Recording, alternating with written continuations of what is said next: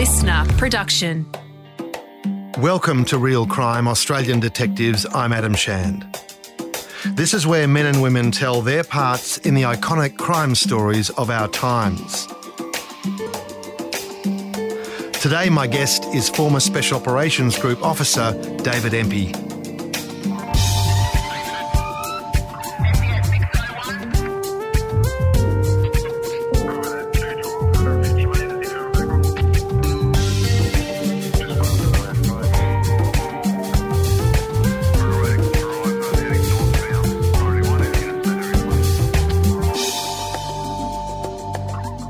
On March 7, 1993, career criminals Peter Gibb and Archie Butterley escaped from the Melbourne Remand Centre in the heart of the city. This was an ingenious plan, devised with the assistance of a prison guard named Heather Parker, who was Gibb's lover. Using a small piece of explosive smuggled into the prison by Parker, Gibb and Butterley blew out a window and descended on a rope of bedsheets to the city street below. But things went wrong from the get-go. It's believed Butterley fell heavily and sustained internal injuries. They got to a getaway car containing firearms that was parked nearby. In their haste to escape the city, they crashed several times before stealing a motorbike to flee. A police divisional van intercepted them and a shootout with two members ensued. One of the police officers, Murray Treloar, was shot twice and had his firearm taken. The fugitives roared off in the police van and, meeting up with Parker, they switched to a previously stored four-wheel drive in Frankston and fled into regional Victoria. Gibb and Butterley were injured. Butterley was hemorrhaging and Gibb had a broken arm. They sought treatment at a hospital before hiding out in bushland for several days. 4 days after the jailbreak, the trio arrived in Gaffney's Creek, 175 kilometres northeast of Melbourne. They stayed in a hotel and left the next day. Butterley had left blood in the room, so they decided to burn the hotel down to keep police off the trail. Detectives investigating the fire matched the description of Gibb and Parker with hotel staff, and a huge search operation began. It was at this point my guest David Empey comes into the story. David was one of the Special Operations Group members to track the crooks to the final showdown. They planned to lay an ambush, but that's not how it turned out. Dave Empey has lived to tell the tale. David Empey, welcome to Australian Detectives Real Crime. Amazing career you've had, but I'm trying to think, in that siege or shootout with Butterley, Parker and Gibb, you're in no man's land. Correct. Describe what that's like for people who haven't been there. What's going on? I'd like to say it's absolutely terrifying, but that comes later. When you get caught in an ambush and you've got nowhere to go, you basically do everything in your power to survive, basically. And for me, that was return fire on the ambushes, even though we were heavily exposed. Just describe the scene. So we were conducting a search for a vehicle. We'd found the vehicle and our dog handler had picked up a scent which brought us out onto a gravel bank on a river. And the gravel bank was a couple of metres wide. Obviously, we had the river on one side and impenetrable blackberries on our left side, and nowhere to go behind us. And then we had a wall of bush in front of us, which also looked impenetrable. So we were basically caught out in the open. The whole gravel bank may have been only 25 metres long, and we were about halfway down that bank when we were ambushed. So it was fairly close range, close quarters, even though you couldn't see who was shooting at you, or you couldn't see them at all because of the cover they were in. You could see the muzzle blasts, the muzzle flashes, because they were obviously sitting in some shadow, and you could see the little puffs of smoke and the little flashes of flame from the gun barrel. Did you feel the chirpers over your head? I got a couple of whizzes past my ear, so they were pretty close. You get the percussion blast from the passing round, and they were pretty close because another officer with us, he got shot in the back of the leg, and his leg was right next to my ear, so it sort of went past my ear and grazed him on the back of the leg because he was standing behind me as I dropped to my knees when they started shooting. So, yeah, it was pretty close. We were pretty lucky that we didn't actually get shot on the first shot. We're lucky, very lucky, but I think given that they had one shot and they missed, we made the most of our chances. I wonder what your trainers at the SOG would have thought getting caught in an ambush like that. I don't think we'd ever thought we'd be caught in an ambush because we talked about this at the debrief, and normally it's us doing the ambushing. We don't train to be ambushed, we train to ambush. All our arrest tactics, we either ambush or we enter under stealth with force, and it's not something we'd ever considered that we'd be ambushed, but we were ambushed, and it changed the way we thought. Given that we'd all survived, we had time to, go back and review our training and actually work on things to keep us alive. Because this was the era when you had a class of crooks that were desperate. They were so anti-police, and they were very happy to shoot at police, as we saw, or blow up police stations, shoot unarmed constables. Maybe the training should have taken that into account, do you think? Maybe. I think that was a different time to what it is now. But, yeah, I think the way the world was back then, there were so many guns on the streets, and not just old clunkers. There was military hardware available. There probably still is, but not as readily available. You could get SKKs, SKSs, AR-15s, Mini-14s, all sorts of high-powered, effective semi-automatic, automatic weapons could be gained off the street. The Special Operations Group and all the tactical squads, I guess, it's all about training. It's about muscle memory. It's about decision-making. In that moment, when you're in an ambush, what's it like making decisions? What's the feeling? Basically, you just revert straight to an engagement drill. Because we couldn't see who was shooting at us, you knew someone was shooting at you, so you just returned fire. And because of the number of rounds they were firing, and I think they fired maybe 13 rounds at us out of an AR-15, but I'm not quite sure when they were fired. I know I saw 2 or 3 before I actually got my finger on the trigger. So I'm assuming that they'd missed us in the first 2 or 3 shots. They'd missed their chance because there was no way known. Your survival instincts sort of kick in, and there was just no way known I was going to give up without a fight. And it's basically it's kill or be killed. Basically, their intent was to kill us, and my intent was to prevent that. And the only way to prevent that was kill them. Well, I didn't know it was them at the time, but you assume it's one or more. We knew there were 3 people there. We didn't know how many people were shooting at us, but it seemed like a lot because there were a lot of rounds coming our way. And in the initial part of the engagement, my intent was to get as many rounds into where I'd seen those muzzle flashes come from as I possibly could. This had begun 4 days earlier. Yeah. Where were you when you heard that Butterley Gibb had broken out of the map? What were you doing at the time? I think I was at home. It was Sunday night, I think, from memory, when they broke out.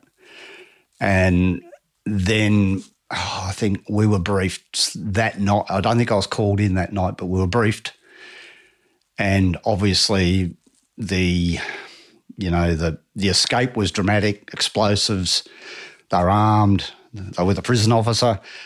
They'd encountered Warren Treloar and his offsider on the bridge. They'd taken his gun. They'd shot him. There was a car crash, a motorbike crash. It was just something you would see in a movie.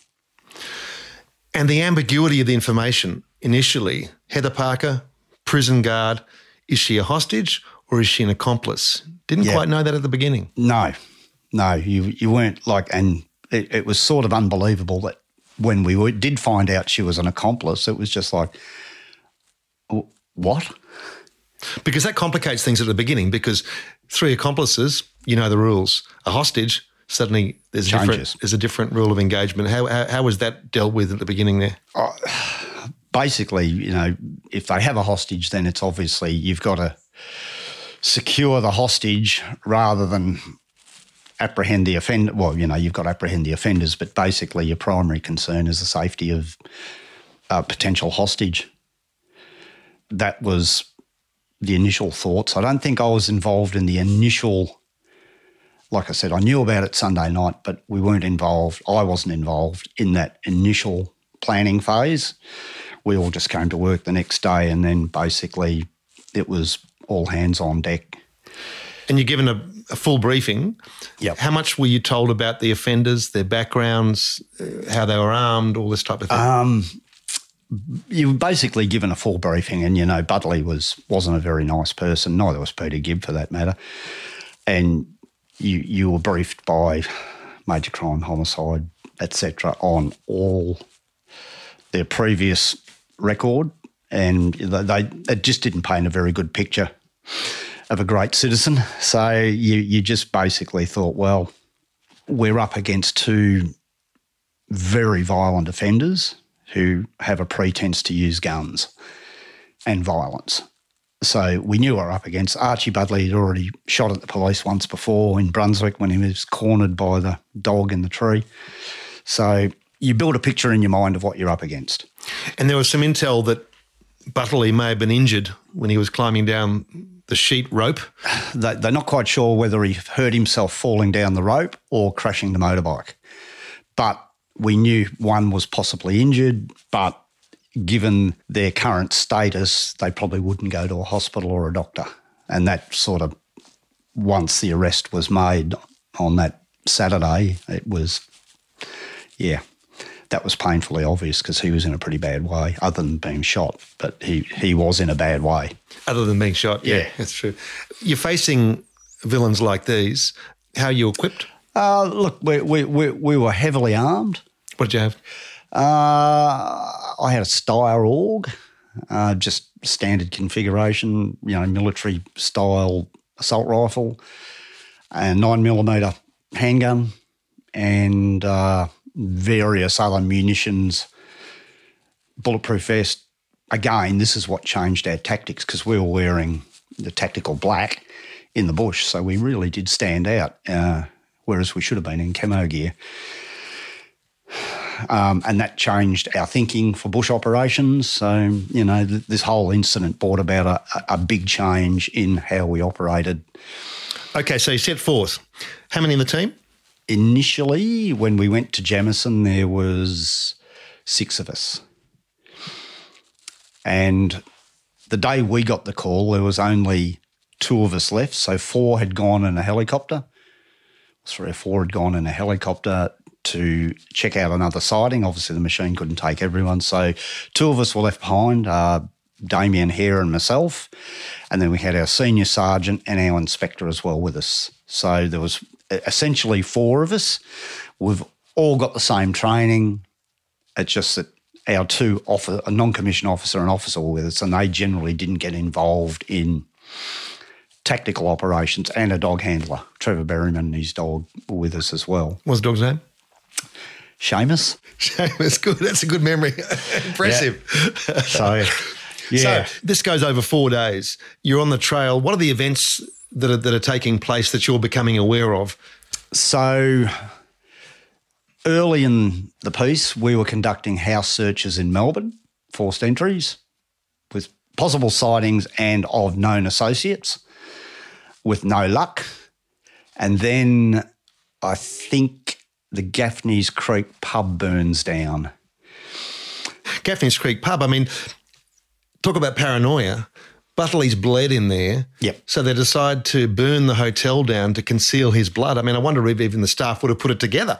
I doubt very much whether they would have. So that paranoia, in fact, creates a big red flag for us. So, and then they confirm that it was the 3, and it appears now that they are all offenders, Parker, Gibb and Butley.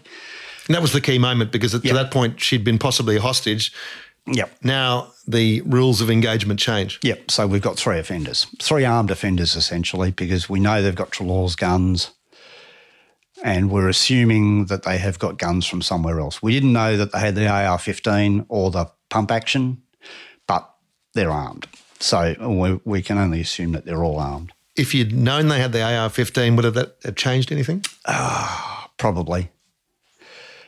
But, you know, hindsight's a wonderful thing and you can only go with what you've got usually. So, yeah.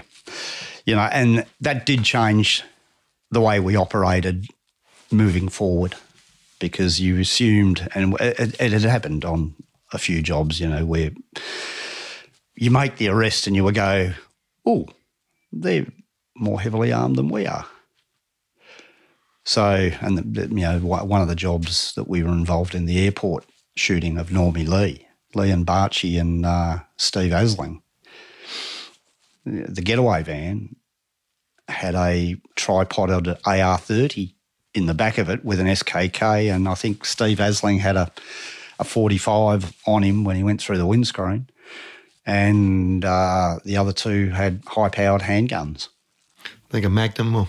Yeah, 44. Which team were you on? I was on the observation team. That's a great job, that one. Yeah. George told me all about that one in another podcast, which you can also find on Real Crime. So, Gaffney's Creek Hotel, you get there, it's burnt down.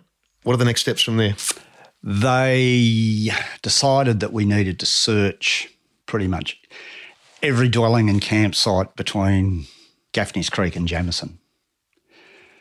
It was a long day and a half of searching, and everything had to be treated as if it was going to be hostile. So, you know, we were working in 4-man, 3-man teams, entering caravans, holiday houses, just and working our way back towards Jamison. And we found basically nothing. How do you maintain focus where you're at a high arousal level all the time as you're doing all these entries and you don't know what's over the threshold, you're doing it over a long period? You start to get jaded and exhausted after a while. Oh, you can do jaded and exhausted between entries. So basically you have to come up for every entry. You can't be slack, otherwise you'll get hurt. So you do jaded and exhausted when you get back in the car and you all fall asleep, and then it's basically next one, let's go, and it's move on to the next one. So, and I think, you know, we did jaded and exhausted that night because we were called out to German Spur as well. They thought there was a sighting out there. So 4 of us went out there in a 4-wheel drive, and it was just like, oh my God, if they're out here, oh, my hat's off to them. It was a really steep, rough road, and driving around in the dark and 4-wheel drive was not much fun, and we were tired. So then we went back. I think we stayed in Bonnie Doon that night, and then we went back to Jamison the next day, set up at the police station, and basically we're just waiting because we figured we'd exhausted all avenues of inquiry along the river and there was nothing seen. And then there was a possible sighting quite a way away. So they decided to take the helicopter, and I think 3 people went in the helicopter, and Damien Hare and myself with Paul Carr and Bruce Knight stayed at Jamison, and Trev Berryman and the dog. So we stayed there, and then, it must have been mid-afternoon, we had a couple who'd been fishing on the river come in and said they'd found a white Pajero under a camouflage net parked in on the river. And to their credit, they'd actually pushed the Odo trip meter when they drove back into town, so they gave us an exact distance from the police station to where the car was parked, so we knew that we didn't want to go driving 21.5 kilometres and drive into the car park because we might get a surprise. So basically the plan was that we stop maybe a kilometre or a kilometre and a half short on the Jamison Woods Point Road, and it was decided that Paul Carr, myself, Damien Hare and Trevor Berryman would go to the car where the net was, and Bruce Knight would take, I think, the major crime squad or the armed robbery squad, and they'd be our backup team. So they followed us up, and we searched a couple of car parks, just little campgrounds on the river. So it was a lot of searching and sort of, just clearing of areas so we didn't go over an uncleared area before we got to the car. And as it turns out, the last area we cleared before we went into the car, there was a little walking track on the Woods Point side, so on the upstream side of that campground. In hindsight, we should have taken that because we would have got the ambush then. Because that led straight to their ambush point. And that we discovered that after they'd been arrested and the shootout had happened. But if I'd had continued down that track, because we didn't find the car, and that was the objective, to find the car, so we knew we were in the right spot. But if I had proceeded down that track, we would have ambushed the offenders.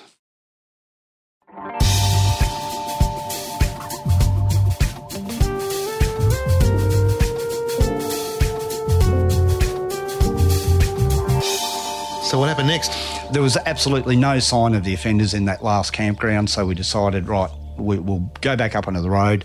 In that area, we left the armed robbery squad with Bruce Knight, and Paul Carr, Trevor Berryman, Damien Hare and myself went up to the next campground, and we conducted a search of that, found the car, and it was buried under a camo net and driven into some tea tree. We did a bit of search around the car. We found bloody rags and, stuff to indicate that someone was injured and they were there.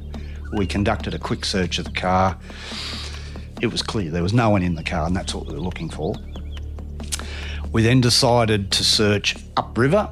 Damien and I walked in the river upstream and did both sides of the bank. Why in the river? Because you couldn't actually get up the river on the banks because it was blackberries and it was just too hard going. So we figured, if we go up the river, they may have actually got in the water and gone up the river.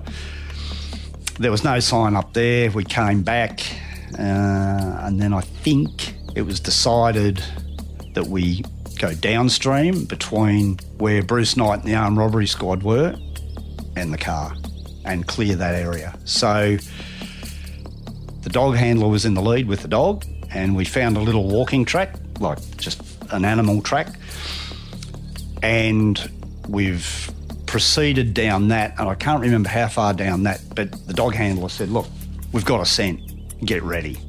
Seamus was actually leading the operation at this moment. Yep, he was, and he was very effective. So, and ever since then I've just loved dogs. But he was out in front on a lead with Trevor. He said, yeah, there's a possible scent here, and the dog got a bit excited and off they went, and it was sort of a bit of a fast walk because the dog was moving quickly, and then we've come through sort of heavy undergrowth out onto that gravel bank, and we've got about halfway down the gravel bank and the dog stopped and put his nose in the air, and Trevor's come back to me and he said they're really close because the dog's got a fresh scent. So get ready. As he said that, they've opened fire. So they're hearing this exchange? They probably heard it.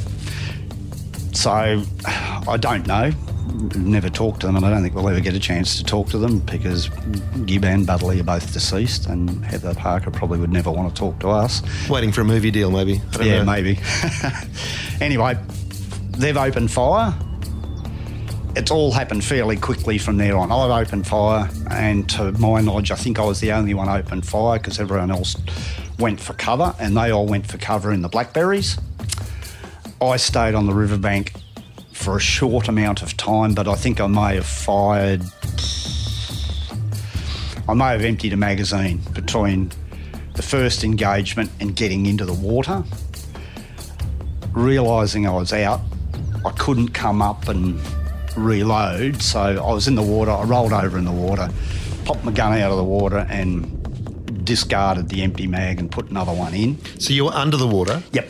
And this is the moment where you are fortunate that you know your weapon so well that it will fire after this treatment. Yep. This wasn't part of your training, was it? No. But like, we work with firearms all the time, so you knew you had to get the water out of the barrel if there was water in the barrel. Otherwise, if you went to fire with water in the barrel, you'd probably blow it up and possibly injure yourself. So that's why I put the gun in the air to drain it. And I mean, it's easy to talk about it now, but this is all happening in milliseconds. And then I've sort of accessed another magazine, loaded up, actioned up, and come up out of the water on my knees and started firing again. And I think I might have emptied another magazine, and then I've gone to a reload again. I'm not sure if I reloaded again. This is because it's a long time ago, but I think I may have been nearly out of ammunition, and I chose not to keep firing because the firing from the other end had stopped. And then it all calmed down a bit then, and then I saw Trevor over in the bushes with the dog. He had the dog. He didn't have a gun out, and Damien Hare was behind him, and he was talking to him saying, "You're right." Like everyone was doing a bit of a welfare check to make sure we're all right. You got one officer wounded? Yeah, but he was pretty calm, and he said, "Oh, I think I might have been shot." Gone, okay, are you okay? He said, "Yeah, I think I am." But he said, "I'm pretty sure I've been shot." So anyway, and that is exactly how it panned out. It wasn't panic. It wasn't, there was no yelling or screaming and running around with your hair on fire. It was that calm. He said, "I think I might have been shot." And I said, "Well, you're all right?" And he's gone, "Yeah, I think so. I can't feel anything, but I feel like I've been shot." And he said, "I've got a hole in my overalls where I've been shot, so I'm pretty sure I've been shot." And you've got a ringing in your ear because the same round passed very close to you. Because we had no hearing protection in, my ears were just ringing because I'd fired, probably 30 or 40 rounds, plus their 13 or 14 rounds. So it's all quiet. Just the smoke clearing in this ambush scene. You don't know whether they've fallen back to another firing position or they're all dead. Correct. What's the next step? We basically just started calling on the position, and I think in the interim they'd called the crew back with the helicopter. So we just held our position there until backup arrived, and this has taken a little bit of time, because they've got to get here. They're fast roped in, so the helicopters hovered over the road. They're fast roped down, made it, and John Taylor has come in down the river, and he got onto the other side of the river to cover our downstream flank from anything coming in from across the river. So, plus we also had the other team in behind their position. So we sort of had the area pretty well stitched up, and we had crews up on the road. So really the only way out was the river if they wanted to go that way. Once the other crews arrived, I talked to Craig Harwood. I said, "Look, I'm nearly out of ammo. Can you throw me a mag?" So he threw me a mag. I had a spare mag with me then. And what we did then, we decided that we needed to get into that position and clear it. Couldn't move forward. We couldn't sit there all day because it may, again, end up in another shootout. So what we did is we decided to send the dog in first. So Trevor let the dog go. The dog's gone into the position. Well, I think we might have thrown a flashbang in first. There was covering fire as well. So grenade, dog, clear. And I couldn't go and clear because I was that cold from lying in the river. I couldn't actually move. The water's bloody cold. Oh, it was freezing. The water gets really, really cold. Lying in it I think I might have been in it for 20 or 30 minutes. Like I was still functional, but I was cold. And I couldn't have got my legs to move fast enough to get into the position to actually clear it. So it was decided that Craig Harwood, Kerry McNamara and Damien Hare would go and clear the position once we'd carried out our due diligence, so to speak, to make sure we weren't going to be injured or anyone was going to be injured. So John Taylor and I covered the position. The grenade went in, no response. They were called on, no response. Dog went in. There was no response. The dog came back with what appeared to be blood on its muzzle. So we figured, right, there's someone in there, whether they're just waiting for us, but, And Trevor said, well, I can't talk to the dog. He can't tell us what's there, but this is what's there. So it was decided that we would approach the position, but there was covering fire from Craig Harwood, and I think once the covering fire was done, they moved in. And that's when it was discovered Butterley was deceased. In the meantime, the other two had tried to escape down the river and they were apprehended by Bruce Knight and the armed robbery squad. You finally get your legs operating and you're moving out of the river and you get to see Butterley, and I guess you're wondering what's happened. Yeah. Did I shoot him? What's happened? What confronted when you finally saw his corpse? Oh, not much.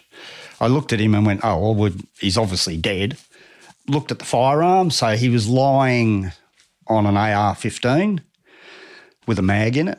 There was a bag next to him. I think it was a blue bag. It had a pump action in it, a Browning pump action, I think, or a Remington pump action. And there was a handgun there, a police-issued revolver. Then you have Smith & Wesson 38. So, you think you've hit him from the front? Yeah. You can see a couple of holes in him? I can see holes and scuffs on his head where he's been obviously hit by 2 to 3 rounds. The bag is full of bullet holes. His position is full of bullet holes, so I was obviously shooting in the right position. And there's obviously a lot of blood because he's been shot in the head, and there appears to be a lot of bullet damage to his head. But there's one particular there's a bullet wound behind his ear, and I'm not quite sure how that got there. Well, we are now, but that just looked odd when we saw that. The conclusion was that this was the final stand and that Butterley couldn't continue. So what do you think happened? And it's only my opinion, it's never been tested, I suppose, and it was our opinion that he was either shot by Parker or Gibb, because he basically come to the decision he was that badly injured. He didn't want to go back to prison, obviously, because he escaped, and that was it. So I'm assuming that they'd come to the decision he would be the trigger man to enable them to escape downriver. That didn't work because he'd missed. And basically the amount of fire we put into the position basically made it untenable for both Parker and Gibb to stay there, I'd say. And I'd say one of the, given that she's got the GSR on her hands. The gunshot residue? Yeah, I would say she'd shot him. And she was never charged? Nope. I believe a homicide detective went up there for a number of months after that and spent most of his time fishing. Yeah. There wasn't a lot of evidence to go on beyond what you saw at the scene. No. And Parker wasn't talking. No. So that's what we assume happened, because the angle of the shot, it would be very difficult for Butterley to have shot himself, with where it had come from by the forensic examination. So it had to be from a third party. I think for most people to understand a situation where 3 individuals are so desperate, there's no plan here. It's just blaze away, try to kill whoever's in front of them and then get away. Yep. It was a hopeless plan. Oh, it's bloody ridiculous. I mean, I can't even understand why they went to such a remote area, because they just stand out, like living in this area now, you just go, you're not a local. What are you doing here? Better to hide in town. Oh, you would have been way better off to stay in Melbourne or go to Sydney or go somewhere, but not to the Victorian high country.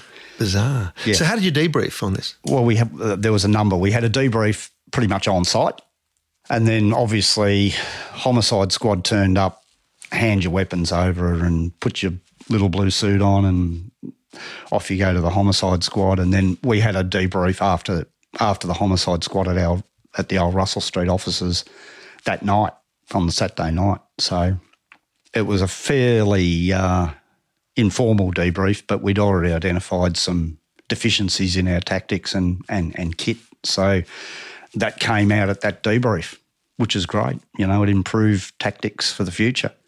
and gear for the future. Even less chance for the crooks to get away. Yes. Was this one of the most dramatic moments in your SOG career? It was one of them. There was a few. There was a few, yes, there was a few. But it would rank up there as one of them, because I think it's one of the only times that in the group's history that, A, we were ambushed, we were caught, not napping, but we certainly weren't expecting to be ambushed. Exactly. Because you'd only ever wanted to be in the Special Operations Group, hadn't you? That was Yep, that was why I joined the police force. Yeah. Your old boss, Alex Christick, he was with you at the Major Crime Squad for a while. He said you were always headed for the Hut Hut men. Yes. I still stay in contact with Alex. Yes, he always laughed about that. He was my old boss at Broadmeadows CIB as well. So yes, he often thought, "Why do you want to go there?" And I'm going, well, because that's what I want to do. Why did you join the cops? To join the SOG. I mean, you know, most people join the police because they have a sense of what's right and, you know, they want to help the community. And I was no exception. I think that's why you join, but you also want to join because of perceived or real engagements. And I've always liked being at the pointy end, and I thought the SOG was the pointy end, and it is the pointy end and still is the pointy end. Sure is. And you're still at the pointy end of life. You're now flying helicopters. Yeah. How did that happen? Oh, it was something I'd always wanted to do but never got round to doing. And when I was nearing the end of my career in the police force, because I didn't want to take promotion. I didn't think being promoted suited me. I'd prefer to be on the coalface forever. I just couldn't see myself doing what I was doing at 50. And I needed to actually find an alternative to what I was doing to keep me interested in a life, really. That still had a bit of adrenaline attached to it. Yes, yeah. And like flying helicopters is rather benign. It's basically like driving a tractor, but you're in the air. And a lot of people perceive it as being exciting, and I suppose it is because not a lot of people get exposed to it. But at the end of the day, you're basically operating a vehicle which operates in the air. But most of my flying was agricultural flying, so it was quite low level, close to the ground, and, you know, it could be deemed as exciting. You could just step out if things got hairy, yeah? Yeah. You can just walk away. There's no one shooting at you while you're spraying. Yeah, that's certainly a plus. Because I think people listen to this, a lot of people, I guess, look at careers like the Special Operations Group, and it's about danger, it's about excitement, but people do get shot. Oh, yeah. And you came close to getting shot. What would you say to people who are thinking about this sort of a career, about the mindset, about the temperament you need to succeed and stay alive? I think you've got to be very calm and not prone to panicking, but also very resolute in what the outcome's going to be, and be under no delusions that the outcome can sometimes lead to putting you in serious harm's way. So you've actually got to be quite prepared to take dangerous situations calmly. But I guess also in these vivid, dangerous moments, the camaraderie and the support you give each other creates lifelong bonds. This is life at a higher level. Yes. Yeah. I'm still in contact with, I'm not everyone I work with, but there's 3 or 4 guys that I do stay in contact with regularly and irregularly from the group. So, yeah. Fantastic. Well, thanks for coming on Australian Detectives, David Empey, and thank you for your service to the community. Oh, you're welcome.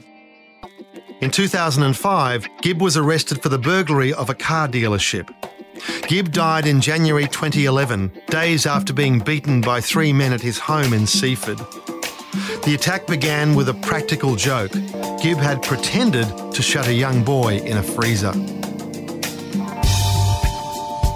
Executive producer Grant Tothill. Mixing, editing and theme music by Matt Nikolic. Associate producer Matt Dwyer. Research by Nolly Wei-Shand. Digital producer Jack Shand. This has been a Real Crime production.